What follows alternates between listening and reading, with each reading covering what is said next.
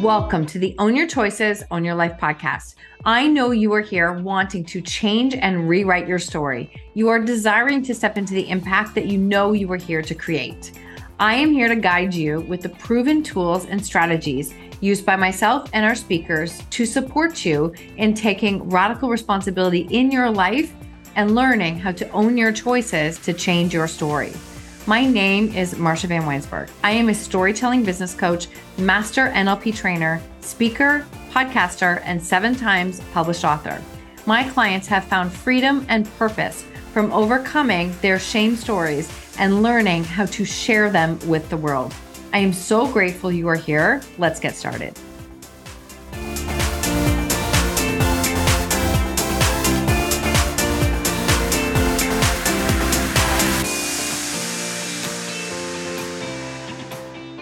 Welcome back to the show. Today we are speaking with personal media advisor, Vinny Potestivo. Vinny is an Emmy Award-winning media brand advisor, personal brand strategist, and content coach. He is also the host of I Have a Podcast. This is a great episode. If you've ever wondered how to share your voice, be yourself authentically, and how to get that message out there, this is the episode for you. Vinny shares so many points and nuggets and tips with you to be able to take your message further online, especially in a time where it seems like there's so much noise. His passion to inspire talent, opportunities into impact has driven him and his team at VPE Talent to become well-trusted connectors who sell, develop, produce, launch, distribute, and amplify some of the most impactful original series and talent brands in modern pulp culture. As a television network executive and supervising casting director at MTV Networks from 98 to 07, he pioneered his way. Talent and artists claimed control of their narrative by making them hosts, stars, and even producers of their own hit series. Having launched some of the most successful talent brands in modern pulp culture, Vinny continues to develop talent and talent-led projects and is an active member of the National Academy of Television Arts and Sciences. A mouthful, honestly, such a packed bio and so much information that he has and experience that he has. This is an episode you want to dive into, especially if you want to be able to share your message and spread it further online. Welcome to the show today, Vinny. I'm so thrilled to have you here. Yeah, are you kidding? I wouldn't be anywhere else. So you are, really a jack of all trades. You've done a number of different things. Plus, you're also a podcaster, right? Well, I mean, the good news for me is they keep calling us different. First we're real people, then we're influencers, then we're creators, and somewhere in the middle there were experts and entrepreneurs for a moment. So whatever they want.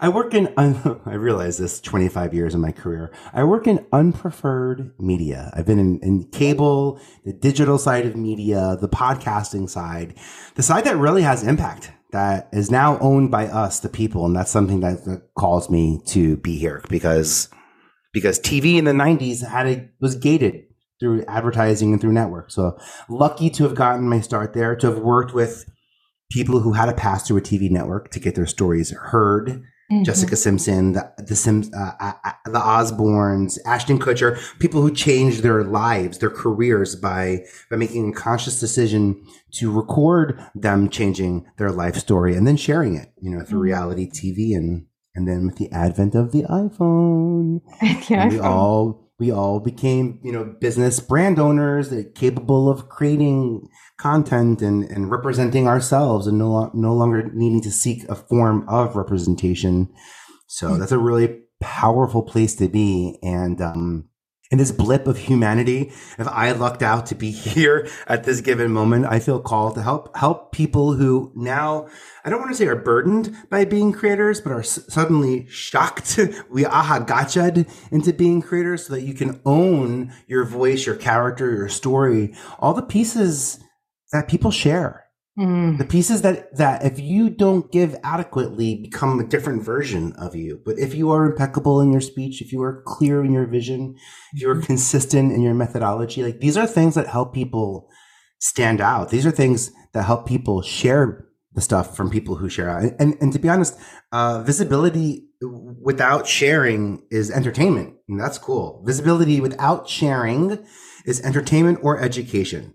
If I'm educating you or I'm entertaining you, I'm asking you to stay consumed and watching my content. If I'm asking you to share it, that's where discoverability happens. So homework is the act of sharing what we've learned. Discoverability. Now I know how this information can be used. And I love the entertainment side of media. I got my kick in it, my start in it in the 90s. And but I also got started in cable TV at MTV and Fox News Network, two places where we were taking control over the narrative. Where there was a drive for us to have an individual voice and not, a giant corporate voice coming from two giant corporations. Oh my gosh. Okay. So there's about 10 different directions I want to go. So it's all yours. It's like pasta against the wall. It's all yours. It's all good. So al dente. Okay. Awesome. On preferred media, first off, just caught me as soon as you said that, because isn't that the truth? You, as somebody who really got a start, you said in Fox News, what was Fox News like then? Oh, yeah. I just have to ask this one. Yeah, it's crazy. I mean, it started out, it was 50-50, to be honest. I worked on a show called Hannity and Combs. It was a show back in the 90s that really gave both sides, gave fair and equal value to both sides of the conversation in that show.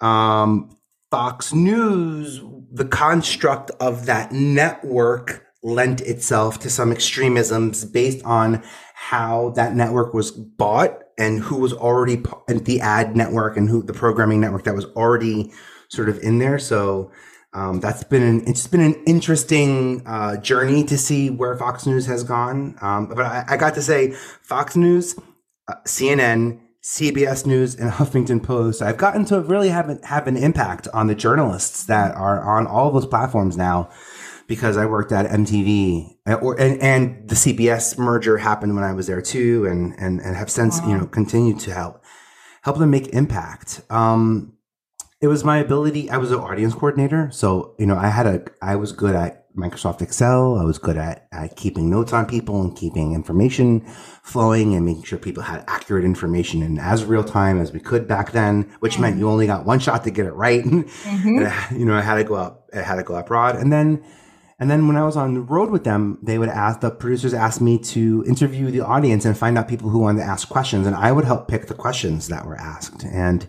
political science wasn't, in my core interest even, or specialty in school. Business, economics, technology, and arts were the sort of areas that I was most interested in. So I used a sort of empath filter. If I understood the question, I'm probably not going to know the answer, and I'm certainly not going to be capable of giving you the answer. But if I felt like that question wouldn't rock the dinner table, coming from Staten Island, the little red blip of an island in a sea of blue here in the east.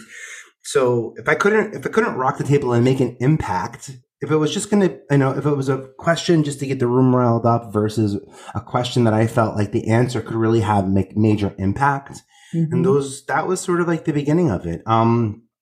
That was late 90s. And then in the 2000 elections were coming about, MTV hired me to help them find Choose or Lose, which was the way they addressed the young audience that's now voting for the first time. And again, I came in with my spreadsheets and databases and super organized. And MTV had a show called Wanna Be a VJ.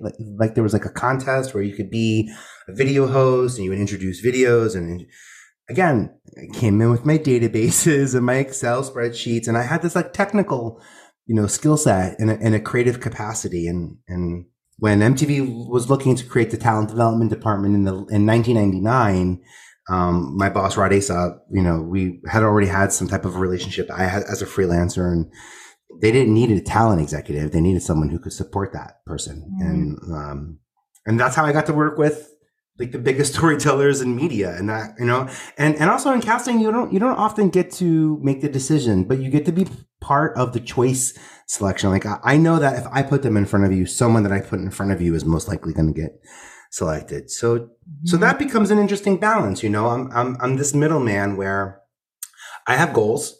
I have community goals and audience goals, and not to say creative goals. I don't have creative goals when it comes to working with people often. Often I don't, because my creative goals are built to support them on their impact goals. In the beginning, it was people like Nick Cannon who wanted, a show that he could turn into a giant, franchise that would support comedy in a way that we never imagined. Ashton Kutcher, the last thing he wanted on MTV in the early 2000s was to be seen as a host. He was he had a #1 hit TV show, and he was a box office movie star, but he wasn't a producer. And he didn't have a production company. And Punk'd gave him that platform to ultimately launch his production company and really pivot into the version of his story that he knew he was capable of. But we in media were quick to say, no. And Jessica Simpson too, Sharon. I mean, I can go down and down I can go right down the list of all these people who claim 30 minutes a week to share their story. And that's when I realized, it's not the celebrities get, they have a version where people can, celebrities didn't have power of being on television unless you were on MTV and it was being seen by the audience. That's where change happened. And I think, and then it was hard to share back then. The proof is in the pudding. Look at the numbers now and why TV networks talk about social, and it's hard to share back then. So that's why MTV would air it 80 times back in the day. Well, so anyway. I love that you're sharing this, because one of the things that we talk about consistently on this podcast is the power of sharing our stories. Like, it's how we connect with others.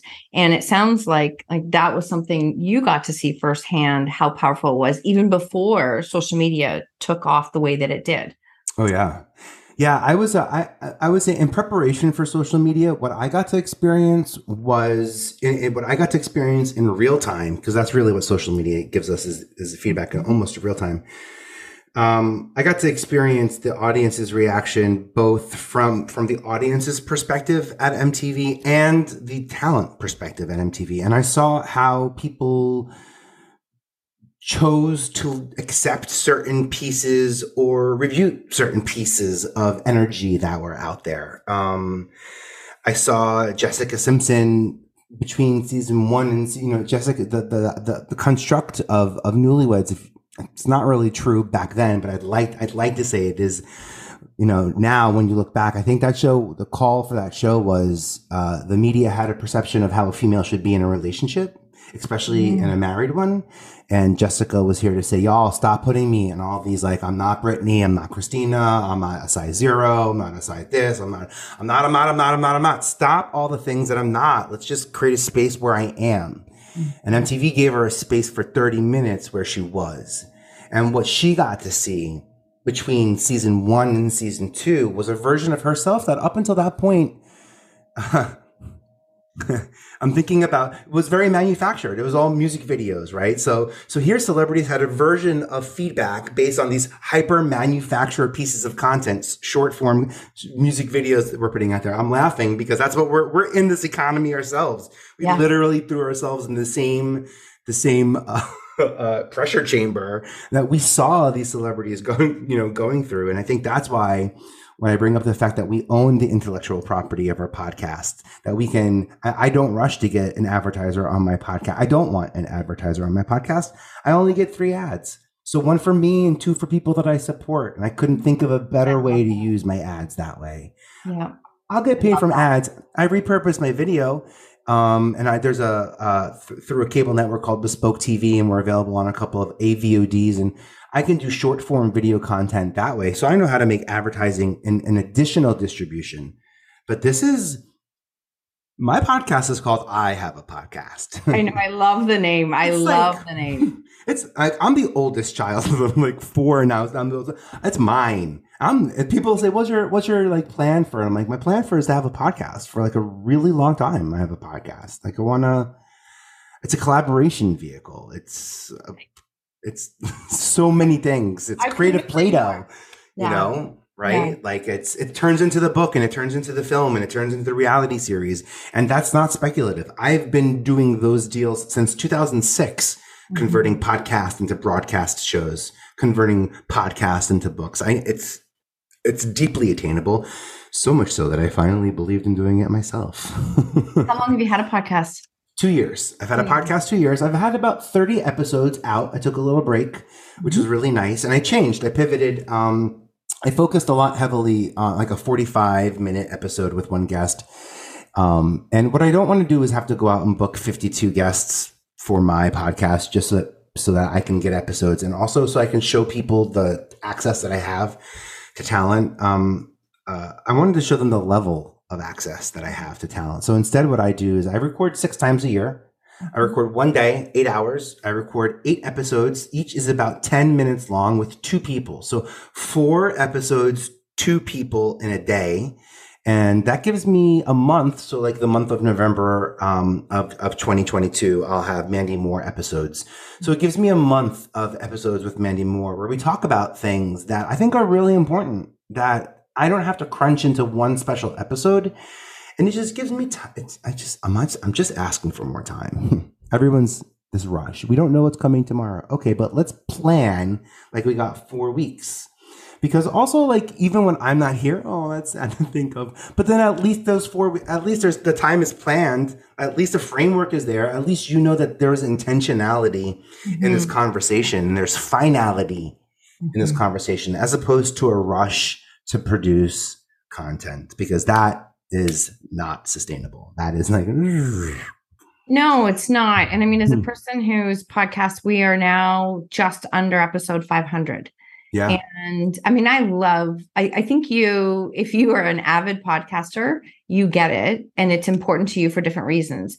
I can't tell you the number of people would say, well, how long before I make money? And what do I do with it? And I'm like, if that's your goal, don't start. Like literally don't start, because my podcast community is a chance for me to share more of me, like probably more of me than what other people get, like as far as social media, but that's also a chance to showcase stories of people who have overcome unbelievable circumstances. Yeah. So, but I love what you just said, in the sense that, it's just a permission. If you're listening and you do want to start a podcast, you get to do it however you want. Like you don't have to do it the same way that someone else does.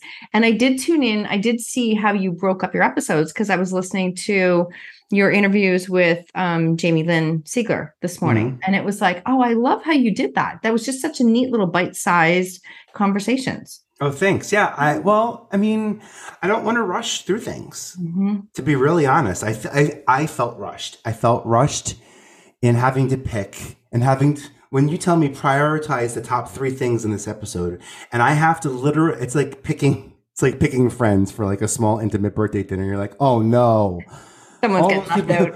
But also, not only that, but like I'm getting left out with those people. Years I've had relationships with those people building to this moment, and now I can't have that because we're gating, and I control, the gate piece in here. Fugazi, you got me on that one. We have so much control over that, and that's the beauty in what happens with discoverability now.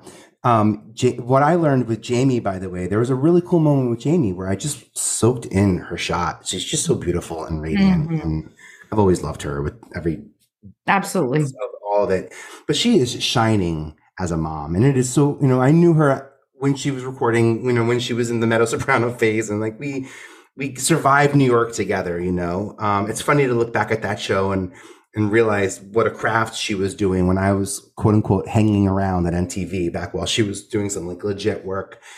But she records in a 4K video. So the moral of the story is that I said, Jamie, your shot is beautiful, but what's the tech setup? She's like, oh, it's a 4K camera with this interface. I realized that I had made a decision to use my new 2019 back then, my 2019 iMac camera, which was 720 frames per second, not even 1080, which is normal HD. And I realized that was a choice that I was making, that I was putting myself in the fuzzy photo, and that I was and I realized I would never put someone else in a fuzzy photo frame. Why am I putting myself in a fuzzy, like that's weird. So I went out and spent $30 and got an awesome 1080 camera. 1080 HD, standard HD, and that's going to matter. And that matters because platforms aren't going to want to take down non-HD content in the years to come. That's actually part of the obstacle in television maybe 10 years ago was making sure that the entire quality of the half hour or 60 minutes of the show was HD, and a certain percentage had to be HD. Podcasting, this digital marketing, it's marketed. There's the FCC and other agencies are now getting very involved in this. So I think that quality really matters. By the way, people who launch a podcast out of the gate, they qualify for awards instantly. So I want to throw that out there. But for people who are looking for money, I too, I cringed when I'm like, oh man, this is not going to be a fun convo. But here's my fun answer.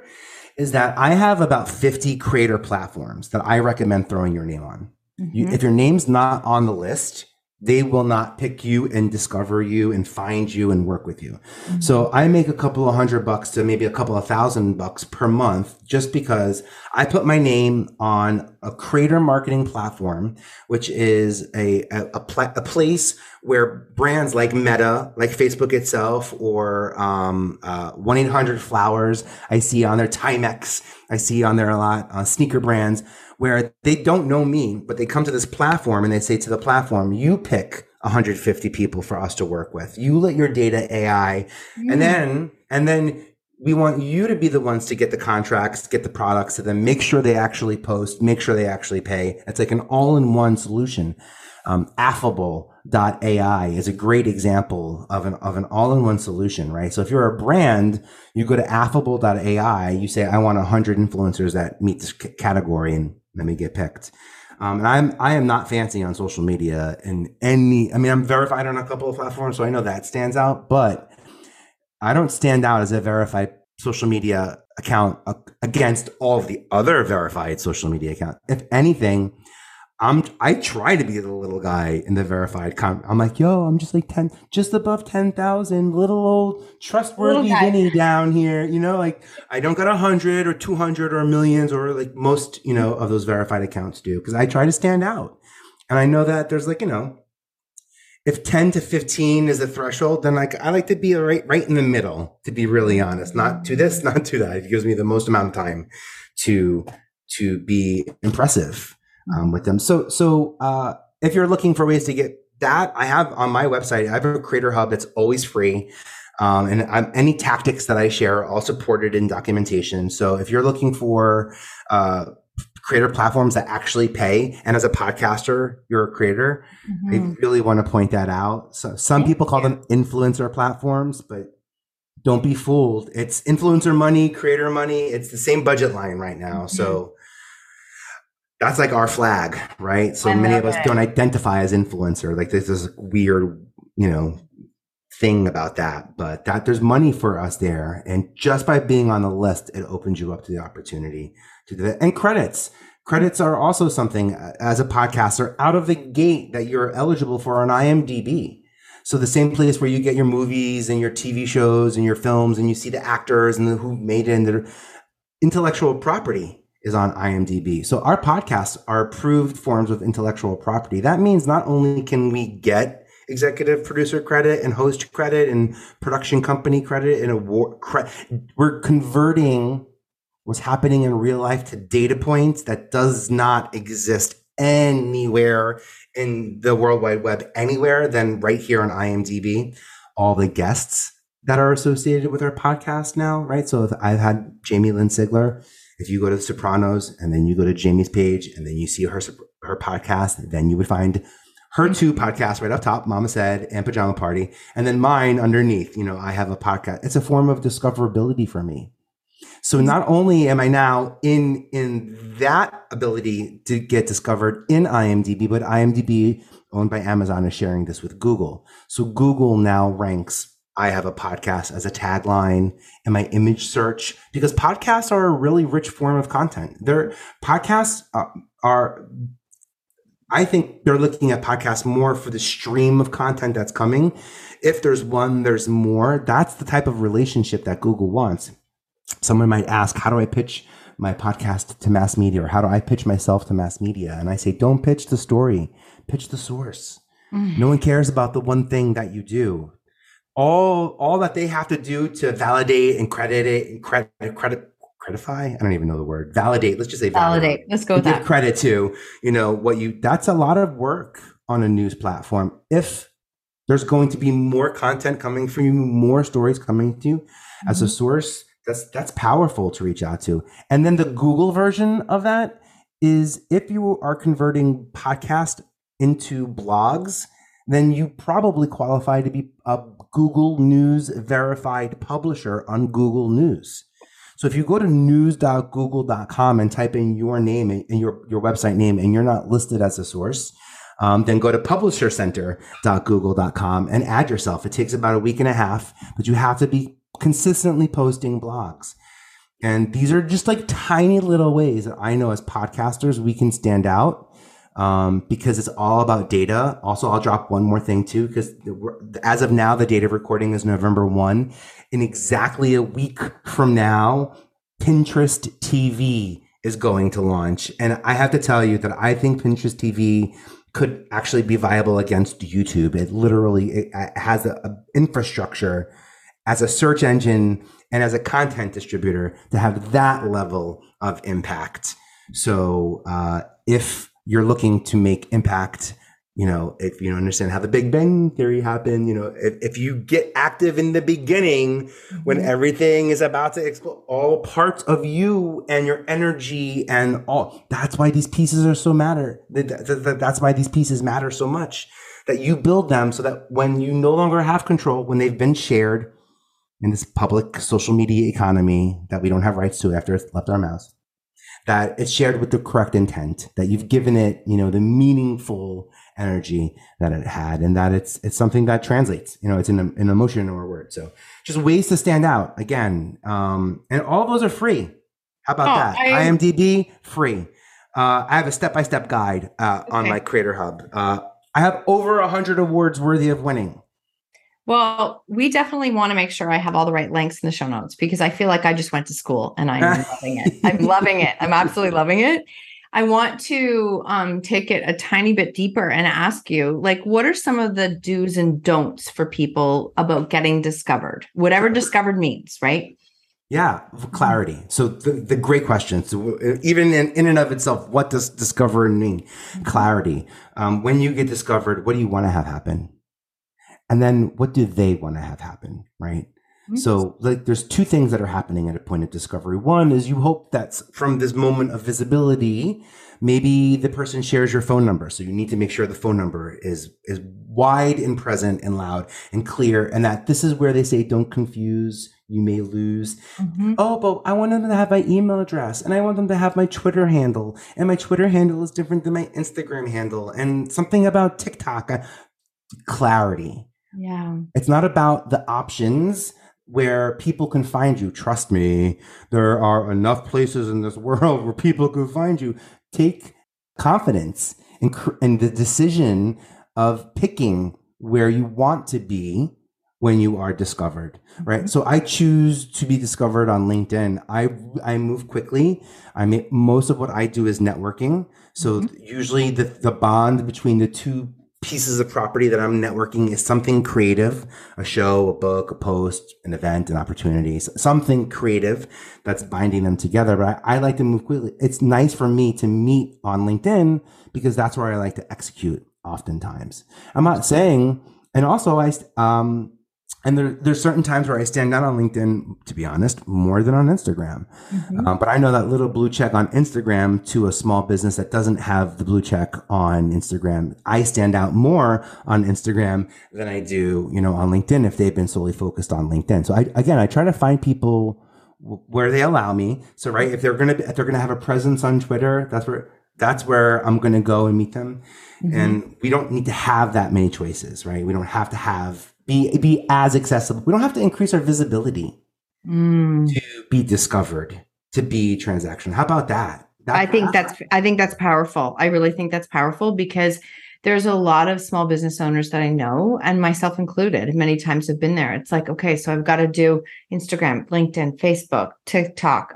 Oh my God, now it's YouTube Shorts. Now I have to do Pinterest. Now I have to do, and it can get to this point of like, oh my God, I can't, it's too much. And then some people just tap out when you're saying we're making it far more complicated than we need to. Oh yeah. Yeah. Just because there's so many options. And most people's strategies are insular to the social platform, meaning most people plan on having a relationship with their Instagram audience on Instagram. They plan on having a relationship with their LinkedIn audience on LinkedIn. And there's been many times throughout this year, even especially this week, where there was a glitch on Instagram and accounts got canceled out of a mistake, out of a whim, let alone when it's not a mistake and then they're still unapologetic about it and you can't reclaim that back. So I think there's that intentionality of creating an audience on a platform that you don't own. Mm-hmm. And I'll say it this way.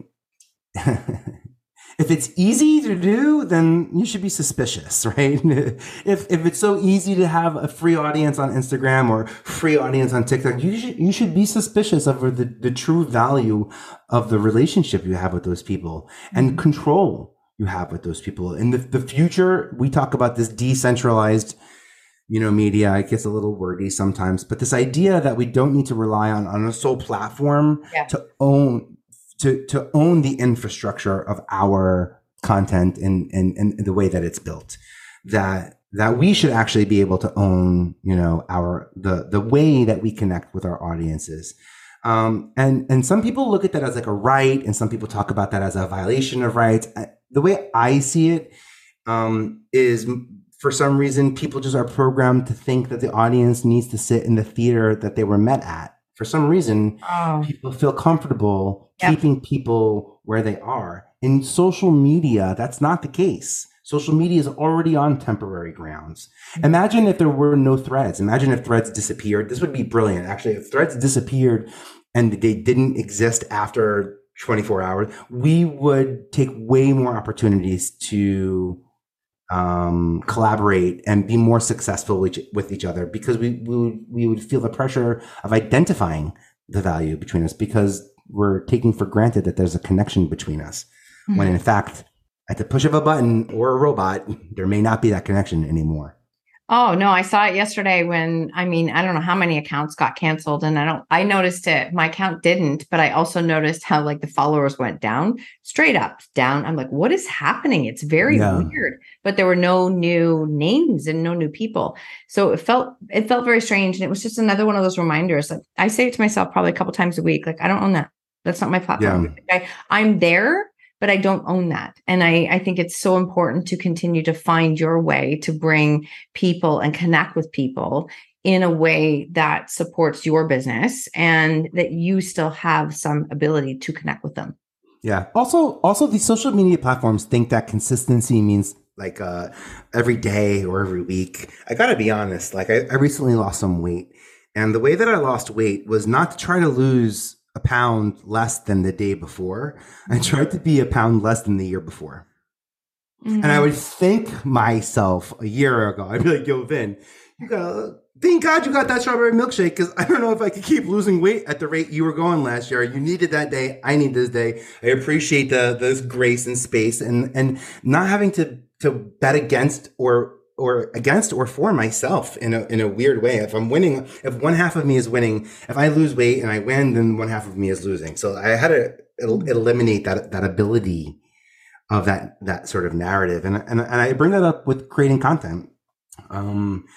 As a thought leader, as a business owner, we often or now are often drawn to create content to sort of emulate our quotes or our values or a saying or a piece of education we want to get out there, as opposed to starting with the education and then supporting that education maybe with 2 or 3 podcast episodes in that month. And maybe I might record one of those episodes for me, but maybe I'll be a guest on 5 people's podcasts. By the way, my big pro tip on being a podcast guest is I actually have time on Tuesdays and Thursdays marked off on my schedule every single week to record content. If I'm not guesting on someone else's, then I have time for my own and I can do something creative myself. But by having time where I'm focused on creative output, I don't have to worry about, if we have a 45-minute conversation, it's 15 minutes of tech setup, it's 10 minutes of getting my dogs to be quiet, all the interruptions are out there. I know that I have coverage. I have someone that is taking my calls. I have someone who's reading my emails. Same person, by the way, making sure that nothing is going wrong. While I can be here and be present. And actually, this is like such a gift to be able to get to be here and just only have you to think about. You don't know what that's like. I'm like, Marsha, I need this. Just really, I love it. I love it too. I love it. I love this. This is what I did for 25 years on Zoom, Skype, and recording, unscripted TV for years. And I know that the power in just showing up and trusting the process. Again, I love that I'm not the editor on this, and I trust that you are, and I can give graciously, knowing that I've made some conscious decisions. We both have made conscious decisions leading up to here to make sure we're like of the right mindset, and we're gonna, because it's still some exploration that happens, but you do want to commit to your audience and make sure that you land on actionable, advice and takeaway. So I love that process, and just the power people have now in podcasting it's really cool. It's really powerful. It's huge. It's huge. And I do want to say for anybody who's listening, like, how you messaged me about being a guest, like it was great connection. Like I get some where I'm like, okay, what? Like, what? Like this is, take a look through, see what the show is about, have a connection. But some people will immediately, and this is actually very symbolic of what social media can be like, they will immediately send me this one page with all this, like, font size 10, all their accolades. And I'm looking at it going, you want me to read all this? Like, do you want me to what? Like, what? No, I'm not doing that. And it's funny because it's like missing this piece of connection. And that's what happens in social media sometimes. I'll get messages in my DMs and I'm like, wow, who is telling you this is the way to make a connection? Because this is not it. Like this is not working. There's no way this is working. It's not just me. So I love that you did that. Oh, and thanks. as soon as I took I just think I love that you did it. And I thought it was important to share it because as we're talking about this piece of connection, like take a couple minutes to make a sincere connection with somebody as opposed to, hey, like buy my stuff, or, hey, you have a lot of followers. Can you share my cream online? And I'm like, hello? Like, can you say hello? Well, the thing about podcasting too, for me, it's so funny. I would never come on a podcast and talk about a product only because I know that some of my episodes as a podcast guest are going to have so many more hits years from now. I'm thinking I'm like a Matisse or a Van Gogh, hopefully I don't have to die before someone realizes the genius, that's out there. But podcasting is going to be around for such a long period of time that if I wanted to get product specific, I can go back and drop an ad in that. And there are ways that we can go back and do that creatively that don't distract from the permanent, like, imagine NASA picks this podcast, this beam out to space. So alien, what I mean? Like, there's permanence to what we're creating here. And I wouldn't want that to get lost on a product. Also, to point out one thing about the way we reached out, and thank you so much. I'm very clear on the fact that I'm passionate about discovery and I'm able to talk about self-discovery and business discovery. And there's a couple of ways that I appreciate talking about it. I also give her, by the way, the quick before, now, and after. So like, here's what I'm doing now. Here's what I did a long time ago. And there's even more coming. So I'm pitching myself as the source, not the story. And then at the end of my message to you, I didn't say, can I be a guest on your podcast? No. I asked a very open question, what happens next?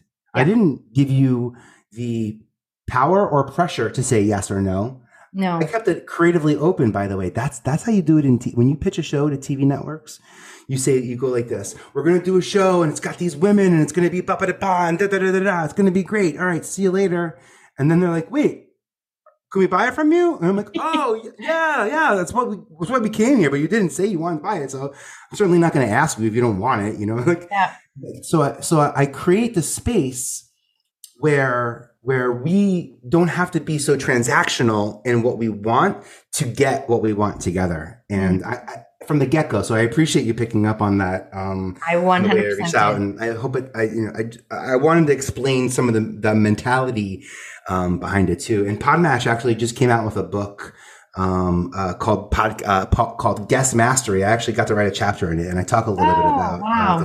the structure of how I reach out, because I've been pitching myself recently, but pitching other people, I had to get Snoop Dogg, his guests.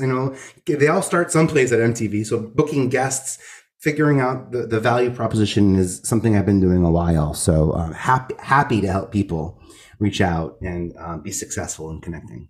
Beautiful. Thank you for sharing that. And I'm glad that we went there because I think that's valuable for other people who are listening in how to make connections. Because I can say, I'm at a point now where I'm probably only taking maybe 40 to 50% max of what I'm getting, because some of them it's just not the right fit.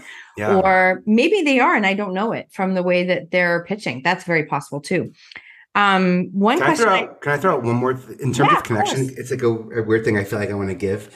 One other trick, I hate to say trick, but it literally is a trick that I've been doing my entire life. So whether I'm reaching out to a celebrity with a TV show, or whether somebody who isn't been working in TV for 20, the podcast publicists don't know who I am now. I'm like old school. Oh, if you're an old school publicist, you recognize me. If you're new school, I still got to go through the gate as if I'm a first timer. So one of the things I do with celebrities is I'll reach out to them directly on social media. And before I reach out to them on social media, I go to IMDb Pro, and this is something you do need to pay for IMDb Pro. There is a 3-month free trial, so you can try it this way. Mm-hmm. But I need to go to IMDb Pro, and I look at who their team is. It tells me their publicist, their lawyer, their manager, their agent. And I usually look at the publicist or the manager, and then I'll reach out to the person. I'll say, "Hey, Judy, I have a media opportunity for you. Is Marsha the best person for me to send this to?" Because then I'm letting them know that I'm like in their world a little bit. I know what I'm talking about. I know the people, and I'm making it easy for them to say yes or no to, is Marsha the right person to send this to? Yes. And what they can say is, yeah, send it to Marsha. Now, when I send it to Marsha, I get to say, hey, so-and-so said you were the right person. Now I know there's awareness of the pitch, and the publicist now has the pitch. They also might say, no, send it to my assistant. That's better than, mm-hmm. So you're in the funnel that way. They might say, oh, I'm not really doing anything, well, actually, talent, no, they won't. I've never gotten talent. No talent has ever said, sorry, I'm not currently taking submissions right now. That usually comes from the publicist, to be really honest. So even then, if they give, but the idea is that you're pitching yourself as a source. If you reach out to that publicist and they say, sorry, Judy's not available, the next thing I would say is, okay, well, let me know what I can do at getting better at timing the support for your talent. I have a list of opportunities, episodes that I'm looking to book over the next year. And if you want to give me some times that might work for you, I can certainly try to get better at my timing. I'm not saying no part of that puts pressure on them. They didn't do anything wrong. They don't, all I'm saying is like, let me be better at having stronger timing. Pitch myself as the source, not the story. And some of that is like networking 101 as well, but just an alternative way to getting talent asks out there. Even speakers, coaches, people out there, that are, you might see them and they have an assistant. So maybe I would drop, hey, Tony Robbins, is Valerie, I don't even know who's this. I don't know who's whatever that is. But is Valerie the best person to reach out to? And he'd be like, no, reach out to Marsha. Mm-hmm. Shout out to the Marshas and Valeries. Judy's in my life. Love it. What fun names. I love it. That's a great piece of advice. Again, thank you, because I know we're giving the audience very valuable tips on connection and sharing like more of who you are, which is exactly what I want to get into. Because there's a couple of key questions I want to ask you is like, for people who are in this process of sharing themselves online, how can you give advice to stay in your own lane and stop getting pulled or victim to comparison? Like, what are some of the things that you would give as advice to stay in your own lane? Clarity. Okay. Yep. Right. So there's two ways that we can approach clarity, internally and externally. The external way are horse blinders. So Yeah. sometimes we need to delete apps. Sometimes we need to put Okay. limits on the amount of scrolls. Like there is some technology now that physically constrains us, I right? love that. It's about believing in those boundaries. That's the external way. And the internal way is setting boundaries. It's setting time. It's Mhm. addressing time, to be really honest. If I haven't proven this out yet, but here's what I would do if I was feeling like overwhelmed. I would commit to only thinking about or trying to move this project along at a certain period of time. I would say only for an hour am I going to commit to this, and in that hour, I need to get X, Y, Z, and a couple of short term and long term goals accomplished. But by setting a time structure for that, where I'm sitting down with the intent of completing the task, will allow me to be more goal oriented than letting my mind run wild and free. 2:30 in the morning, 4 a.m. in the morning. I'm Mhm. like rewriting my LinkedIn bio. I've been there. Like I Yeah. know it. Yeah. And then you wake up the next morning at 7:30 and you're like, Huh? creator economist. What does that even mean? Like what an annoying what an annoying What am I LinkedIn thinking? buzzword, right? Like Yeah. it's stuck. It's stuck. I like it. But it's really truly how I feel sometimes. So there's some of that is clarity and knowing what you want. Also, if you feel like other people are doing what you're doing better, then I would challenge yourself in a way that asks you, how can you do what you do better for the people you do it for? Mm. So yeah, Marsha might be, great at you have 500 podcast episodes. So I'm going to throw a lot of assumptions, your way just based on your 500 versus my 30, right? Out of the gate, all the wrong assumptions. I'm sure we can, Yes. right? Um, and but if I were to say, you know what, I'm going to think of podcast growth from 4 to 5 on Thursdays, I doubt I'm going to give myself the time to let Marsha's success impact the impact goals that I have specifically set in that time frame. Also, I work in like I worked at MTV at first, so I work in like it's weird increments of like 4 and 5 minutes. Like I'm really good at a song is on. I'm going to finish this paragraph. By the end of the song, I'm going to have the email out. So I keep coming up with these like smaller goals so that I can stay finite, so I can be finite in Mhm. hitting send. I have an annual content grid, schedule, calendar, whatever you want to call it. Every month I have a specific word that I focus on for that entire month that I focus on, so that I don't have to have 12 words in my head all year round trying to, oh my gosh, this is my impact moment. Use the impact word. This is the ignite moment. Use the ignite word. No, impact, ignite, inspire. Those three words, not only do I want you to find me when in SEO, when those words pop up, but my strategy is to use those in my everyday language, in the questions that I ask, because if you use them in the question, they're going to be part of the answer that you get back. So it's not just me now saying these words, around me. And I give myself a month to make an impact in one specific word. So ignite, November, ignite is the word for November. So ignite, I'm looking at new ways to start not just conversations and audiences, but to start connecting audiences to creating communities. And I'm going to look on Audible and I'm going to listen to podcasts and I'm going to specifically search this. I'm going to talk about it a lot. I already am. I'm going to talk about it a lot in the month of November. And then when December comes, I'm going to say, you know what? I feel good about the process. I have some new words, some new stories, a new understanding. And this has changed the alchemy moving forward. And there's nothing finite about this November's work, because I know next November I can pick it up again and make more impact. Meanwhile, it's on to the next word so I can make real, measurable impact in what I'm talking about, as opposed to trying to create content. It's this idea of like more visibility, more discoverability. No, less visibility, more shareable content, more shareable energy, more shareable pieces. It's the sharing that really helps us get discovered. It's not. In fact, I can stand on the same corner and go nowhere. If I had If I was in Times Square and I stood in the same corner and I gave away my free CD to everyone who literally came by me, and I shared that and they shared that with people, this is like a visual way of Yeah. talking, mentioning how I'm talking about the power of creating content that's shareable. Oh, I love that. Thank you so much for sharing that. And I love your whole process because it always fascinates me to learn more and just to hear how different people do it and how we can keep simplifying this process, which I Yeah. think is really, really important.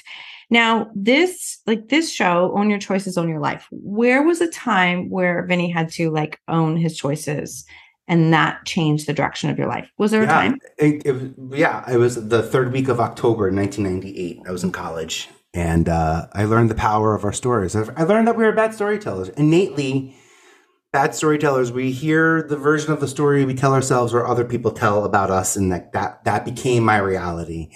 So I came back to school, and I came out to my family. I was like, I'm not going to live in anyone else's weird version of the truth anymore. I'm going to cleanse myself from that. And then the same group of people told me if I wanted to be a casting director, all I need to do is proclaim it. Just think in the future. And I was like, yo, you just helped me not lie. Now you want me to lie again about like the future? I'm not about to step into this untruth. And I did what I thought, I don't know, compelled or called to do. I took out an ad on Backstage, a magazine for actors that don't have representation. And I said, I'm looking to build my files. If you're looking for opportunities on camera, send me your headshot, 1 Campus Road, Student Box 577. And I got 500 to 700 submissions sent to me in about a month. Oh my gosh. And that was the moment. It's when I was like, well, 700 people, they all spent $3 to get their headshot to me. Yep. I was like, that's a lot of money. I'm like stimulating, back then, I'm stimulating the economy. The USPS needs to be thankful for me. I felt a tremendous responsibility. Mm-hmm. I'm a data guy. I'm a tech guy. Yep. So I went to Excel and I created a database, and that's ultimately the database that I used when Fox News and MTV came calling, and when it was time for me to stand out. It was that purpose, that reason to have that database and that skill set. It kind of made it all make sense. And then I realized the power of reality wasn't just I didn't just make decisions in confidence. I had to call my family and come out. So everyone, I had to do something where people bore witness to it. So this is reality TV 101. Yeah. Like, just because you do it, doesn't mean people see it. And then if people don't see it, your reality is not changed because you do not control your reality. Mm-hmm. The perception of what you're, that's the audience controls, the perception of your reality. So, yes. So when you take the ability that we can change our mindset around who we are, and then when MTV gave us 30 minutes a week instead of 3 minutes in music videos for artists to share their story, when they gave us the time to fill that with people who were out to make impact. There's not a lot of ego with Jess with Jess and Ashley and with Jessica Simpson, Ashley Simpson, and Osbournes and Ashton, like some of the early people we worked with. What made them different than the reality TV boom of Bravo, and I worked on Housewives of Jersey as well, for better or for worse. I have a friend who swears and watches all the episodes, and I'm like, I have not watched. It's oh yeah. Well, I mean, it's I'll tell you what though, I'm like an Italian boy from Staten Island. I show up with the Manigot, a couple of bottles of wine, a little tiny camera crew. I get a tour of the house. I'm well fed. It's a great gig. Perfect. It's a great gig. All good. It's all good. It's funny. Right? I'm laughing because the people who have my cell phone now are like, it's interesting what's out there. But I love it. I love crazy, unique, strange, underrepresented, misunderstood people. I get us, and I know that when space is given to us, how we can fill it. And podcasting is a great example of that. Mm-hmm. And that. I don't know, the power in the people. It's like what we're creating now is very different than what was created on television, because television is stimulated by advertising. Yes. And a lot of other fugazi stuff that goes down. This is an economy that doesn't rely on that infrastructure. And I don't think that we should rely on some of those same old tactics that didn't work in television for us as modern creators now. What a great way to say that. Honestly, I absolutely love that. What has been one of your biggest lessons that you have learned? Even being on time. How important it is to be on time, and how you get like zero credit for being early, and you get a lot of credit for being late. You actually get more credit for being late. Oh, well, Facebook was second to the market. MySpace was first, but MySpace was first. So you get no credit, but Facebook was second. So like, let's give them a look. It's interesting how timing works. A lot of things need to fall into place for that to happen. Excuse me. And for that reason, now 25 years into my career, there are like ideas that I'm happy to remount and think about again and figure out how I can tell. Maybe, maybe this should be a meme account. Maybe this is a short documentary. Maybe this is a micro series that, interact, all these, maybe this is AR. And, I think that the more confident we can get in our ideas, the more confident we get in our clarity of the energy and the goals that we want to come from the content we're creating, the more prepared we'll be when new platforms like Pinterest TV or whatever the next video thing or the next photo thing or the next audio thing, is, that the better prepared we'll be to be able to utilize those quicker, sooner, being early adopters and getting discovered, there's a part of the economy where you need to be in it at a certain period of time to have the impact that the top creators, are having on these platforms. So, that's why I like pointing out when I know there's newness coming our way so that we can be prepared. It's like, I think of myself at the Jersey Shore with my little boogie board and my little belly as like a 14-year-old watching all these people get waves around me. You asked this question earlier, so this is the visual here is like, I'm not chasing after waves that are well ahead of me. I'm not swimming after a wave that passed me. I'm going to plant my feet in the sand and I'm going to really look far ahead and find the best wave for me, the one that I want, that picture. I got a certain vision in my head now if this is going to go down. So it's that clarity, it's that positioning, and it's being prepared that it takes to not just maximize the goal, but amplify the goal. That's what makes it sustainable. And if you can't sustain the message financially or, with energy, how does the message? It won't matter if you can't sustain it. No. Oh my gosh. I absolutely love this conversation. And I know you've had a lot of different times and experiences and things that you've had over the years that have brought you to here. What's next for you? Well, let's see, the real people economy, the influencer economy, the creator economy, the editor economy. I think editors, I think that people will soon realize the power in editing and the editors.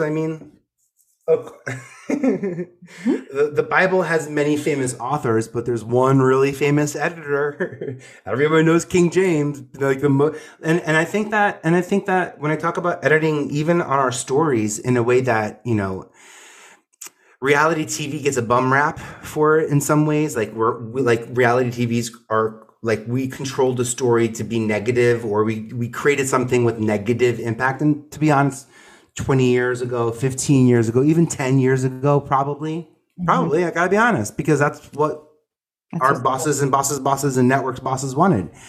But the difference now is that those networks are reliable and responsible for the output and response that comes from that from that content. So there's much more of a control of outcome that happens throughout the process. There's much more mindfulness and a much deeper sense of responsibility to what we're creating now than before. That being said, editing. So if people aren't great, if people don't feel like they're great creators, a blog aggregator is something that you go to for free and you say, I want 10 blogs about podcast marketing. One of the things I do with my clients is we get them in the aggregator. So I'll send you this link, but if you go to vpe.tv/QUUU, you can go inside. It's how you upload your blogs to be ingested by the aggregator that's then distributed to people who are looking for blogs about podcast marketing. So that I'm helping you get discovered at a point in time, where someone is sitting down to read it or share it, right? Because there's nothing worse than like trying to get discovered on Instagram when all I'm trying to do is scroll through a boring meeting. You know what I mean? So it's like, you want to be in the right place at the right time. And Also, I can help you get discovered as a blog and distributed as a blog through a blog aggregator, more so than maybe as a new podcast, more so than like your artwork or the guests or some of the stuff that we focus on in terms of branding that's make us stand out as a podcast in the sense of being discovered as a podcast. And what I'm doing is showing you how valuable your words are, your story is, and the value in translating that into a blog that Google understands. Mm-hmm. That's really all it is making sure Google understands the data that you're putting out there. And that's a big space, by the way, where I'm able to make impact and grow audiences, where it's hard to meet people in podcasting because of how people listen to podcasting, usually not through a socialized app, although I love Good Pods in terms of like socialized podcast apps that you can consume and exchange content in.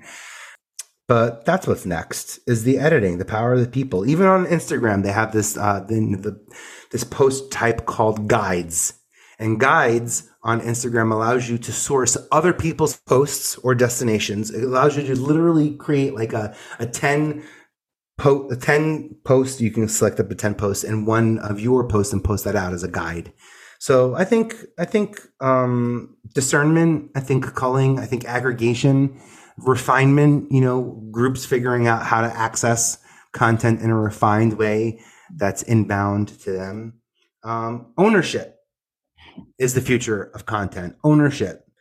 It's a big difference between now and 25 years ago. A lot of those stars they talked about don't own the shows that we think they own. And certainly the actors weren't getting paid anything that, we've learned that story from many actors. So ownership is a gigantic probably gigantic. And look at what NFTs just did with video and moving images. And that's just the beginning of the power of how they're going to try to place value, how to understand or measure the value of our IP. It's crazy to think that it's taken the Van Goghs and the major artists that have created tactile paintings that we can physically touch with our hands. It's crazy to think that our words, our video can actually ever amass value of that level. And if you can wrap your head around it, I applaud you for seeing the bigger picture. And if you can't wrap your head around it, then just know this: I believe in you. And when you figure it out, when you want to reach out and talk about that bigger universe that exists than you were aware of, I love that conversation because it's nothing to be lost about. There's no place to end, so there's no place to start. It's just literally choices. And if I can help you make better choices, and some of those might be fun for social media purposes, and some of them are deeply character defining, So, but all of it, us bringing levity, not distilling the truth, watering down the facts. But levity makes it a little easier to share and to be talked about at a dinner table. And I think that in this like siloed world of social media, it's easy to talk at someone, or we've learned to niche down so much that we're literally talking to a single person now in an audience. Although I personally believe that we shouldn't be niching down our personal brands. I think we should be niching down our products. Oh, I'm so glad you said this. I do absolutely love it because there's a lot of people who are so much about niching down I don't know. I like to think that like the more we can learn how to share ourselves and our story and be authentic in who that is, it will speak to the people that it's meant to. If we niche to only one specific person, and don't even get me started on pain points, because I think that missing the whole mark. Like if people don't need to be reminded of their pain. We think it every day. It's like, can we give people a vision of where they can go and what they can change and what they can do, as opposed to shoving their pain down their throat every single. I don't subscribe to that. Yeah, I said no. I'm not going to RSVP to that. Take my name off that list. I don't want it. No, I agree. There's so many things that you've said, and I've loved the conversation, and you've opened up my eyes even more, in the sense that I had a friend reach out recently, and she was like, okay, you have got to get somebody to start to transcribe your podcast into blogs, you've got content already done.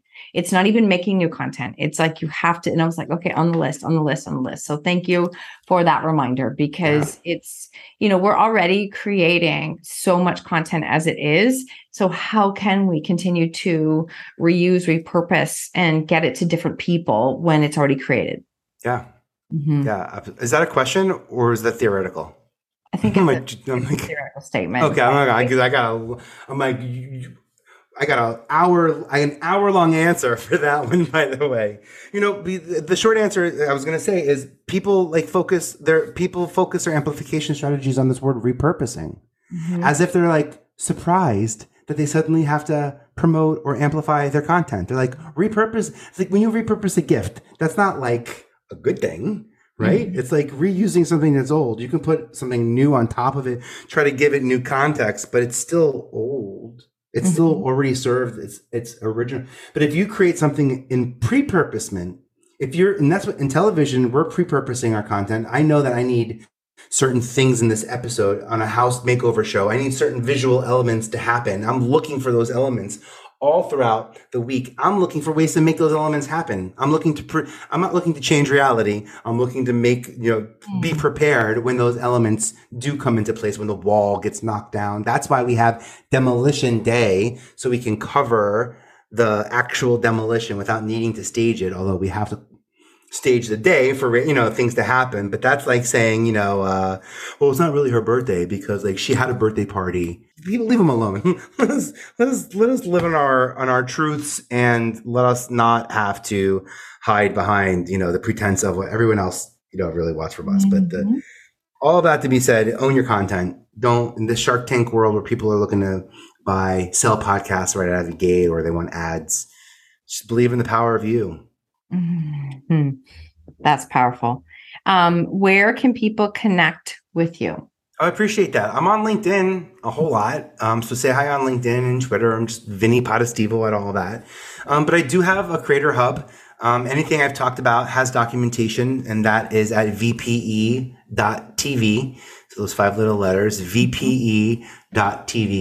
That's me. And I appreciate it. Say hi, by the way, reach out, say what's up. We don't need to just meet when it's time for me to help you figure out what deal to take or which way to go. I appreciate, the energy in my life before we have to make those critical decisions. That's beautiful. Thank you all. I'll make sure all of that is in the show notes for anyone to connect and follow and learn more about you. And I know that if you want to hear Vinny more on podcasts, you've been on a ton of podcasts lately. So when I even just search your name, which is great, you've been a guest on a number of ones. So I love it. I have one question for you that is left, and it is, what lesson in life are you most grateful for? Oh, I love that. Showing up for yourself. It's easy to show up for other people. For me, it's much easier to sit in an audience, cheer on somebody else, go to a marathon and cheer on somebody else, go to a spelling bee, go to a recital, go to a karaoke contest and cheer on somebody else. It's sometimes hard for me to show up for myself, to be a fan of myself. And I have to even just I think I even forgot that I say this, that I feel that way, because when I forget that I can be my own fan sometimes, I don't get to share in some of the energy that exists out there. And by understanding that energy, I feel like it helps me be a better version of me. So, especially because I'm mindful of the energy I put out there. It's energy. It's meant to do something. You don't get to just sit on your couch anymore and watch TV with me anymore. Those days are gone. I'm doing podcasts because you got to be on the go. Yeah. My episodes are under 15 minutes. I don't think there's any specific length for how long something should be to inspire, but I know it's not longer than 15 minutes. Go do something. And that's why my podcasts are designed to be short and also about one topic. And as you've heard on this podcast, I have a hard time staying focused on one topic. So that structure helps me. That structure helps me stay present and know that I've made impact in the topic, as opposed to feeling like there's more I can add. You do. And I want to say one thing to just give you some credit in a way that when I ask that question, what lesson in life are you most grateful for? Almost always there's a long pause, because people will say that That's a really hard question. And it's so hard. Your response was immediate, and it was to show up for yourself. And I think that's really powerful, because that is, I mean, it's not always easy to do, but I think it's an incredibly powerful thing to do, because we tend to show up so much and cheer others on, which I think is a beautiful thing. But we have to be able to be our own biggest fan and like really get ourselves to continue to move forward and do the things that will create change in our own life. Yeah, like we need to believe in ourselves. And to do that, we need to create the space where we are allowed to actually feel that way about ourselves. That's why certain artists have an onstage persona. You know, Beyonce talks about Sasha Fierce, and she says onstage persona. She fully believes in Beyonce, that we all know, but she's also like, that is Beyonce. I am Beyonce. That's performance Beyonce. I am Beyonce. You know what I mean? There's like the separation for grace and space. Yes. And also, I appreciate you acknowledging that there was a short turnaround on that answer. I got to be honest. I'm putting conscious energy into it. So it's a question that I'm mindful of and something that I'm putting the work in on. So thanks. You're so welcome. Thank you. I love this conversation.